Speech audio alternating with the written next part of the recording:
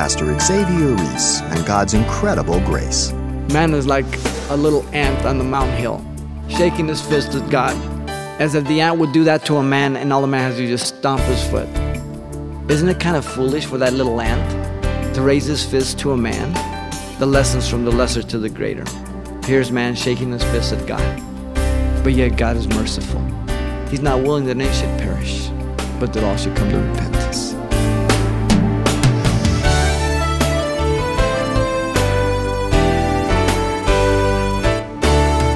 Welcome to Simple Truths, the daily half-hour study of God's Word with Xavier Reese, Senior Pastor of Calvary Chapel of Pasadena, California.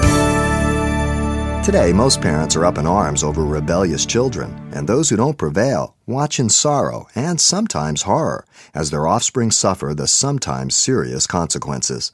Well, today, Pastor Xavier goes back to his study in the book of Ezekiel and draws a parallel between the children of today with God's unfaithful sons and daughters. Now let's listen. Ezekiel chapter 20, we're going to be looking at verse 45 to all of chapter 21 because it's an entire section. The message is entitled, God is a man of his word. In the previous chapter, God refused to be inquired of the elders, and he told Ezekiel to judge the people, the elders, by rehearsing the history of their father's rebellion. In chapter 20, verse 1 through 4. Ezekiel rehearsed their history from verse 5 to 31 of chapter 20, the long history of rebellion, up to the present day. And then Ezekiel then said God would ultimately restore them in the future in the kingdom. But that would not take away from the judgment to come. Notice the particulars of the prophecy are stated, verse 46 to 48. Ezekiel was to set his face in the direction of the south towards Jerusalem, and to preach, or literally to drop the word against it. Prophesy against the forest land, the south, just as he had done to the mountains of Israel in chapter 6. Verse 47 to 48, Ezekiel was to declare a complete and total destruction by the hand of God. Again, symbolic of the fire here. It's a parable that he's speaking, and he's going to tell us that at the end. That's what the people are going to complain about. Now, the righteous and the wicked are included. I say to the forests of the south, verse 47, hear the word of the Lord Yahweh. Thus saith the Lord God, behold, I will kindle a fire in you, and it shall devour every green tree, every dry tree, the righteous and the wicked, as we're going to see. The blazing flame shall not be quenched. All faces from the south to the north shall be scorched in it. So it's complete. None will escape. The prophet Ezekiel quotes the words of the people, complaining they could not understand him. They say to me, does he not speak parables? And so, in verse 1 through 7 of chapter 22, the judgment is interpreted by God to be that of Jerusalem. He was to set his face against Jerusalem, very specifically, indicative of the south from Babylon. He's in Babylon. He's looking south. The northern kingdom had already gone into captivity in 722. So he's talking about Judah, the southern kingdom. Assyria had taken her captive in the north already. Now notice the devastation of the judgment would be at the very hand of God. This is confirmed, verse 3 through 5. Mark it well. God was going to fight against them. Wow, verse 3. Straightforward. You don't understand me? Listen, I'm going to fight against you. Whoa. He would be the executioner. Listen, in verse 3 there. And I will draw my sword out of the sheath and cut off both righteous and wicked from you. There's no contradiction. The wicked that had not repented would be judged, and the righteous who had returned to evil would also be judged. Chapter 18 interpreted that for us. The righteous and the wicked. Are there no innocent people killed during this time? Of course. Just as the rain falls on the just and the unjust. Is God unrighteous? Nope. He knows who. He takes care of it. Notice verse 5. The purpose of the judgment is stated. To allow all to know it was judgment from heaven. That all flesh may know that I, the Lord Yahweh, have drawn my sword out of its sheath. No coincidence. No natural disaster. The phrase that they may know that I am Yahweh appears 70 times in the book. God does what he does so that you may know he's on the throne. And so the prophetic prediction and interpretation of the judgment was from God. You see, we're not left to our own interpretation. God interpreted his own parable. Now, the second movement comes in verse 8 to 17, the prophetic description of the sword judgment. This is where it gets real descriptive. The message again is divine from heaven. And again, the word of the Lord came to me, saying, verse 8, the Son of Man was to communicate as Yahweh's mouthpiece the seriousness of the prophecy. Thus saith the Lord, says a sword is sharpened and also polished. Sharpened to make a dreadful slaughter. Polished to flash like lightning. Fearful to see a sword coming towards you. He describes it very vividly. The somberness of the event is by the ludicrous rhetorical question in verse 10 there. Should we then make mirth? Meaning, should we rejoice? No. You should fear. You should make preparations of your heart. The sword is sharpened and it is polished to be given into the hand of the slayer, which we're going to see is who? Nebuchadnezzar. God's bringing the judgment, but it's through the instrument of Nebuchadnezzar.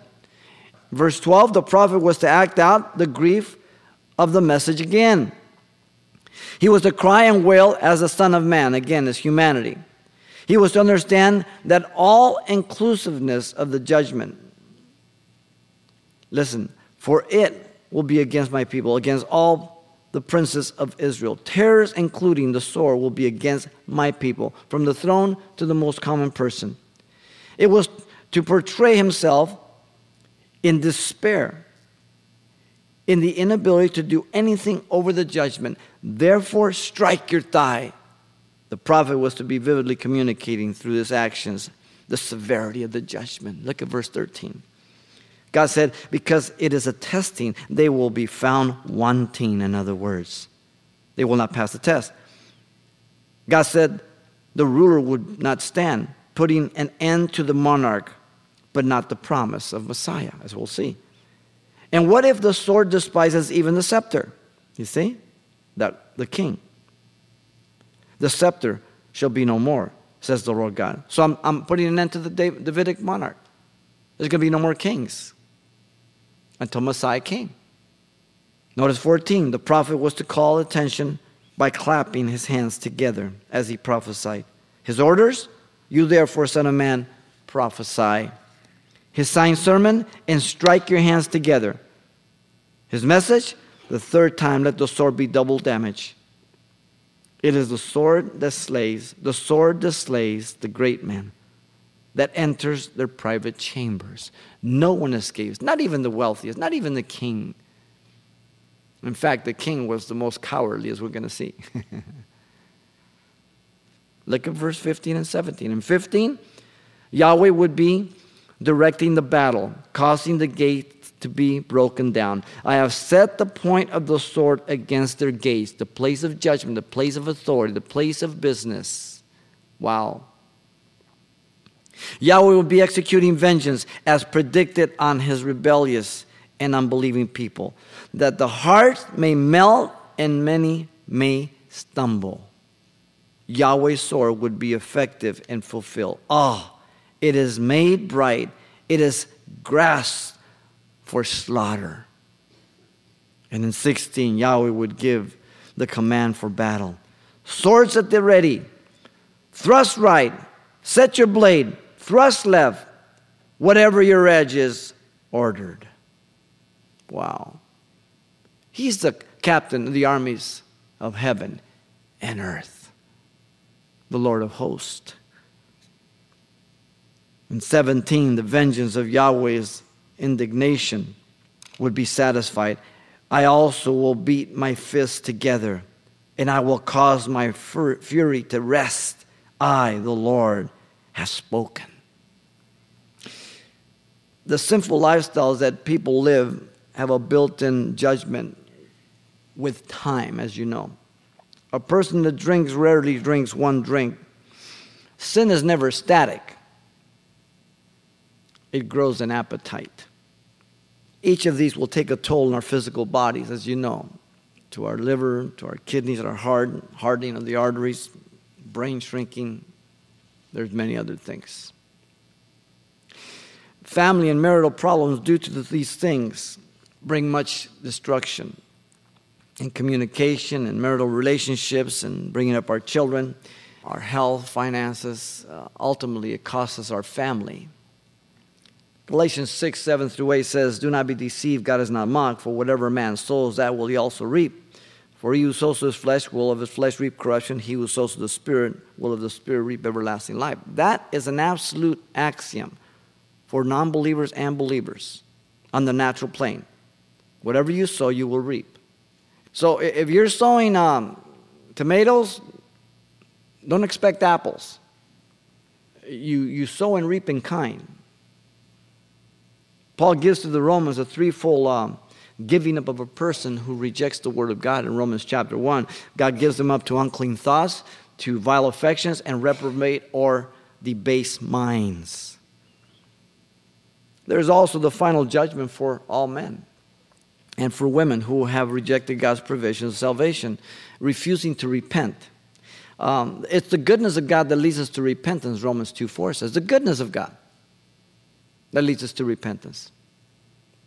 The gospel message is the only one God honors for salvation. In Romans chapter 1, verse 16 and 17, that's the key to the whole book.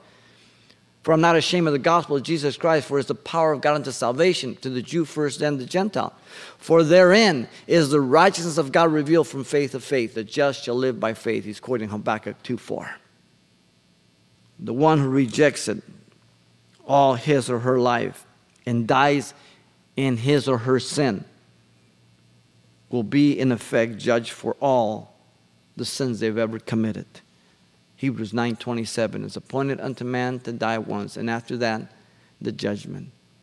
Either my sins will be judged on the person of Jesus Christ because I have repented, or I will have to give an account for them myself.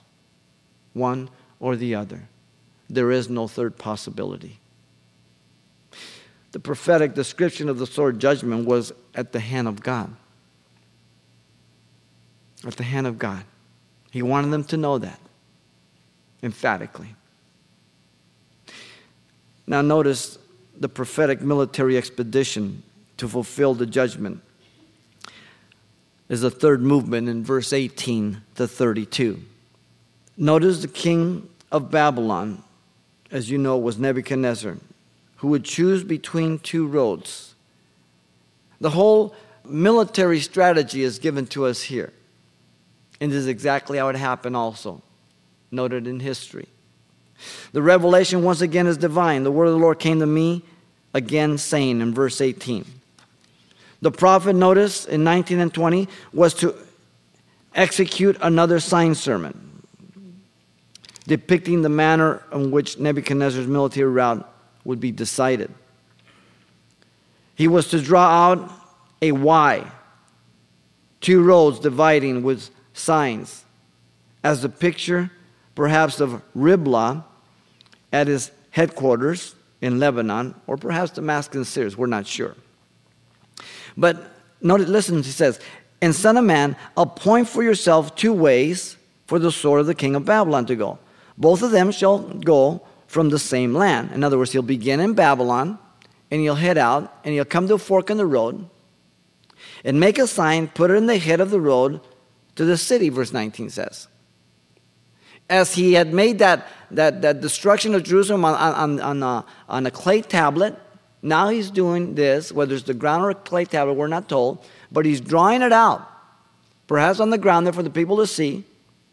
And in verse 20, he was to make one to Ammon and the other to Jerusalem. Appoint a road for the sword to go to Rabbah, which was the capital of the Ammonites, and to Judah, and to the fortified Jerusalem, which is the capital of the southern kingdom, Judah. Now, verse 21 through 24, the king of Babylon, Nebuchadnezzar, would use divination to make his choice between the two roads. God tells us beforehand. God is the one in control of the route. But he knows what methods Nebuchadnezzar is going to use, but God's on the throne, and he's the one that's directing the affairs of the earth. Remember Daniel?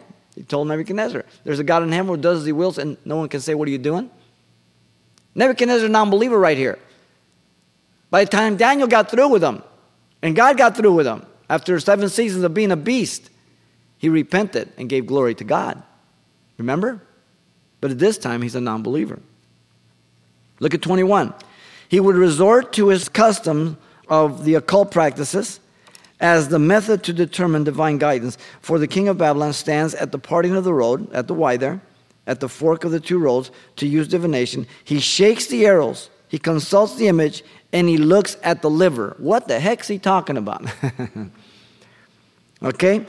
Writing one name on each arrow, he would put them in a quiver, shake them around. This is called Bulamanasi. This is occultic. And then he would slaughter an animal and examine the liver after they slaughter him and take the liver out and look at it for the direction of lines that would appear on the liver to make a decision. This is called hepatoscopy. These are all words of the occult on how they sought through demons and familiar spirits. This stuff still goes on today. In fact, the New Age movement is part of this. Through crystals, through channelers. He would choose a road to Jerusalem. In his right hand is a divination for Jerusalem, to set up battering rams, to call for the slaughter, to lift the voice of the shouting, to set battering rams against the gates, to heap up the siege mound, and to build a wall. This is exactly what he did. He will cause the people in Jerusalem who had sworn allegiance, they would be offended by the aid of the occult that he took. Yet the temple was full of idols. What a bunch of hypocrites. And it will be to them like a false divination, the people in Jerusalem, in the eyes of those who had sworn oath with him, Nebuchadnezzar. But he will bring their iniquity to remembrance, that they may be taken. They had broken league with him. Zedekiah had broken his word. Verse 24, he will be executing the judgment of Yahweh as his instrument of judgment. Therefore, thus saith the Lord God, because you have made your iniquity to be remembered, in that your transgressions are uncovered, so that in all your doings your sins appear, because you have come to remembrance, you shall be taken in hand. Wow. God knows the end from the beginning. There's no problem. Notice verse 25 to 27 now. The individual to be judged by the king of Babylon was the king of Judah from Jerusalem. Verse 25, Zedekiah had rebelled against God. Now you, O profane, wicked prince of Israel, whose day has come, whose iniquity shall end. He was trusting in Egypt to deliver him from Babylon. He had broken his word with Nebuchadnezzar. 2 Kings 24:20 gives you that record. He broke covenant. The heathen was more of a man of his word than the king of the Jews. Zedekiah would be humbled for his pride, dethroned, as well as the priesthood, indicative of the 2 words for crown.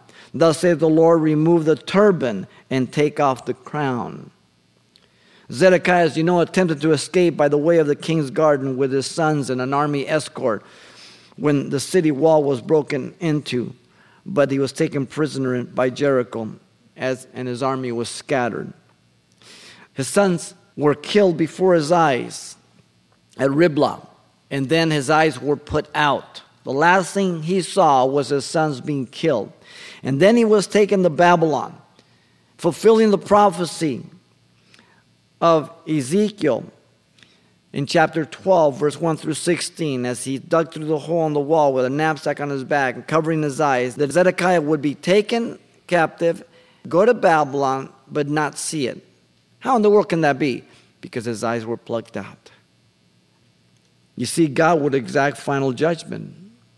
Look at the end of 26 and 27. God will settle all accounts. Nothing shall remain the same. Exalt the humble and humble the exalted.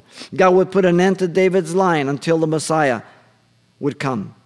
Overthrow, overthrow. I will make it overthrown. It shall be no longer until he comes whose right it is, and I will give it to him. The prophecy of Jacob, Shiloh will come in Genesis 49:10. This is the prophecy.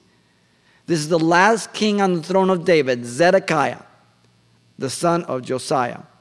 You had Jehoahaz, Jehoiachin, and Zedekiah. Jehoiakim was the son of Jehoiachin. He only reigned for 3 months. And so here again, the next time would be when Jesus came as the Messiah, and he would pick up the throne of David. Now, 28 through 32, the inadvertent judgment of the Ammonites would come at a later time. And so the Ammonites are saying, yeah. God says, I'll get to you.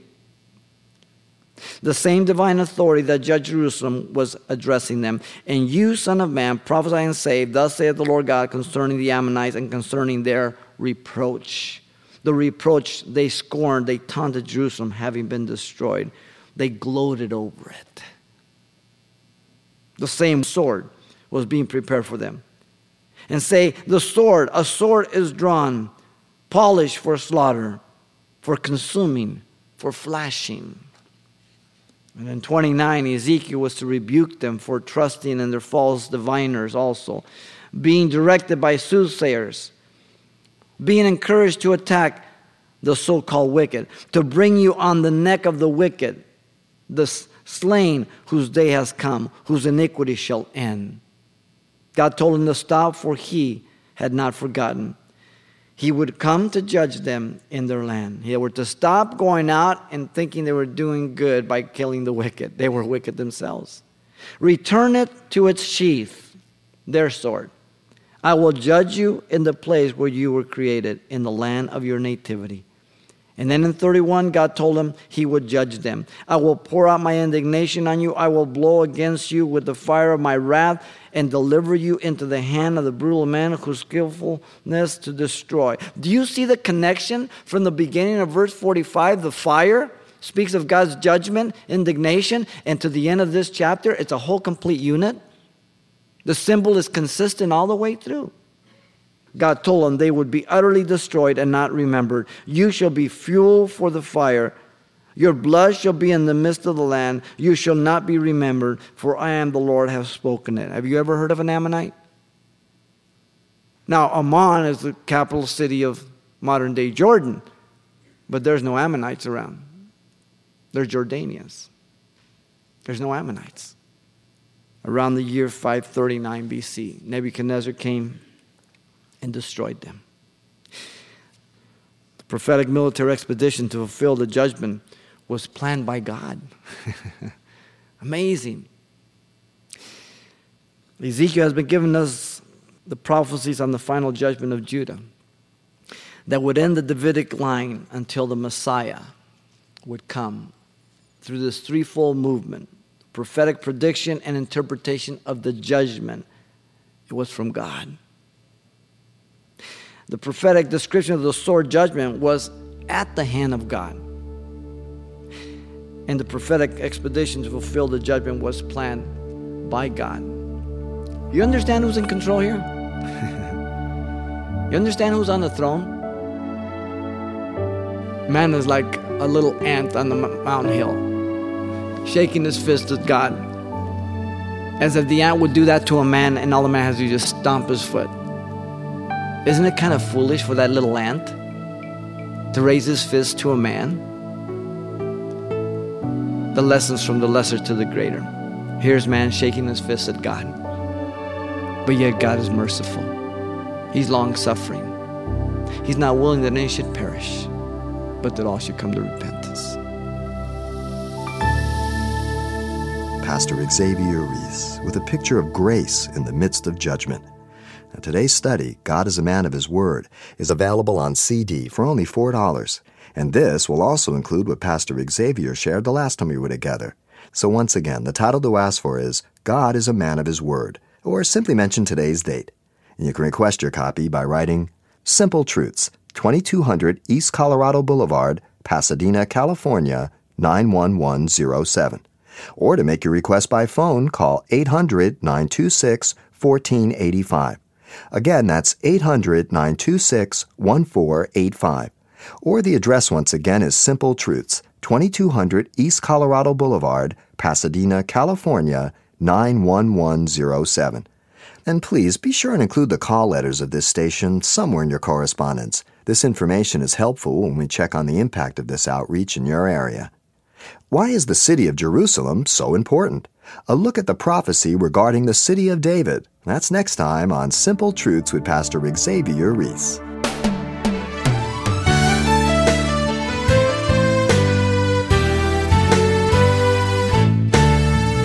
Simple Truths with Pastor Xavier Reese, a daily half-hour broadcast, is a radio ministry of Calvary Chapel of Pasadena, California. www.calvarychapelpasadena.com.